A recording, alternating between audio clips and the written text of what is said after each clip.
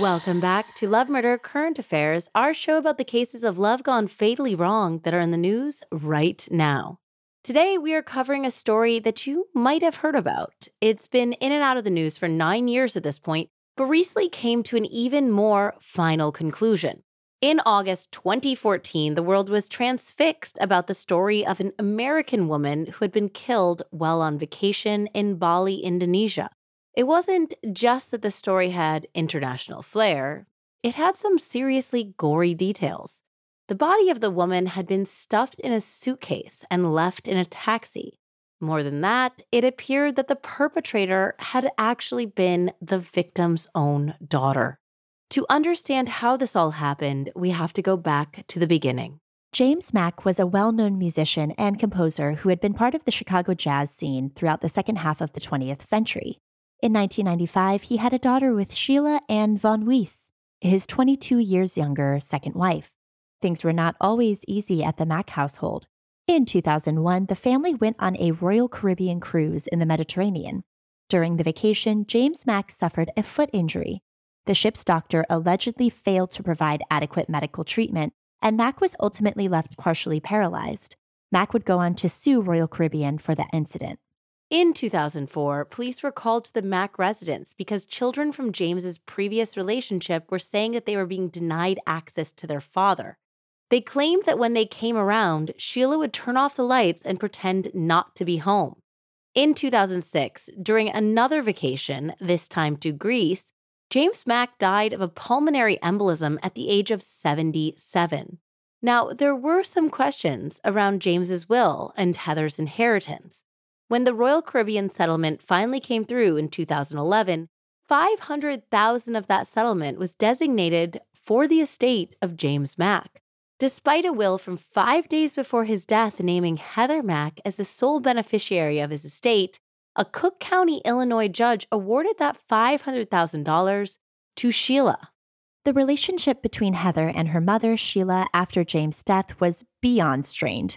In fact, it shows a horrifying record of abuse on Heather's part. Oak Park police show at least 35 incidents relating to Heather abusing her mother between 2008 and 2014.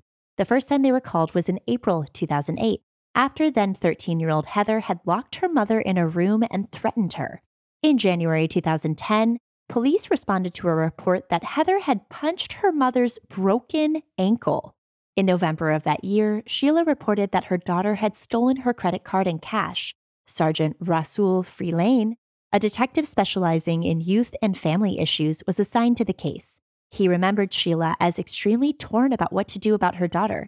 She was afraid of pressing charges. Sergeant Freeland later told The Independent, in that first meeting, it was clear something was wrong, in terms of both the financial side of things, but also her daughter's behavior. But it was the next time when I met Sheila in February of 2011 that alarm bells really went off. The incident to which he was referring was one in which Heather had pushed her mother so violently she fell and broke her arm. When she came into the police station in February, she finally opened up to Sergeant Freelane about the abuse. After telling him what had happened to her arm, Freelane told Sheila, "I told her I've worked with families where the kids abuse the parents, and it does not fix itself. I told her about one case where a kid went on to murder their mother. When Freelane said that she'd have to press charges, Sheila ran out of the room, terrified of taking that step against her daughter." By the next day, however, Sheila was back. Heather had attacked her again the previous night, and finally, on February 7th, 2011, Heather was arrested for domestic abuse for the first time. In April of that same year, Heather was arrested again, this time for biting Sheila's arm. In 2011 alone, police were called 10 separate times. In 2012, Heather was convinced of battery in juvenile court. Far from being relieved, this led Sheila getting resentful at the police. Said Freeland, "She went from thanking me for helping her navigate the chaos as Heather became more violent and aggressive to not speaking to me because Heather was detained." You see it a lot in domestic abuse cases. We were going against Sheila's hardwired desire to protect her own child. Heather was her only child. She was wired to keep her girl safe even though she was going to kill her. Over the next year, Heather spent time in 2 juvenile facilities focused on offenders with mental health issues, as well as having a female detective assigned as a mentor, but nothing seemed to work. Police were called about Heather 15 times in 2012 alone. In January 2013, Sheila told police for the first time that she believed that Heather was going to try to kill her. Freelane and Heather's probation officer tried to argue to the courts that this threat was a violation of court supervision, so that Heather should be jailed. But when Sheila again stopped cooperating, the case was dismissed in May of 2013. Fast forward to August 12, 2014. On that day, 18-year-old Heather and her 21-year-old boyfriend, Tommy Schaefer, used the metal handle of a fruit stand to beat Sheila to death at the ritzy 5-star St. Regis Hotel in Bali. With gruesome callousness, they squeezed Sheila's body into a suitcase, hailed a taxi, and loaded the makeshift coffin in. They tried to check out of the hotel using Sheila's credit card, but when they were unable to, they fled the scene, leaving the suitcase in a cab. A security guard noticed blood near the suitcase and advised the cab driver to bring it straight to the police station, which he did, where the police uncovered the horrific scene. It didn't take long for police to track down Heather and Tommy at a nearby motel where the couple made up a lame lie that Sheila had been killed by robbers, but they were able to escape. That story was, of course, undermined quite quickly by an incredible amount of evidence to the contrary, including text messages between Tommy and Heather plotting different strategies for their murder, with the help of Tommy's cousin, Ryan Bibbs, and comparing themselves to Bonnie and Clyde. Hours before the murder, Heather had stolen her mother's credit card to buy Tommy a $12,000 business class ticket to Bali to help her commit the crime. Tommy and Heather were both arrested and charged with premeditated murder, a charge that in Indonesia is punishable by death by a firing squad. Tommy ultimately admitted killing Sheila, but said it was because she had threatened to kill his and Heather's unborn baby and had choked him. He received 18 years. Heather received 10 years because she had, in fact, been pregnant and ultimately gave birth to a baby in prison. Separately, in Chicago, Tommy's cousin Robert was arrested and charged with conspiracy to commit foreign murder, for which he was sentenced to 9 years. In his plea deal, Ryan said that Heather had offered Tommy $50,000 to kill Sheila. Ironically, Heather's defense was paid for with a $1.6 million trust fund that Sheila had set up for her before her death.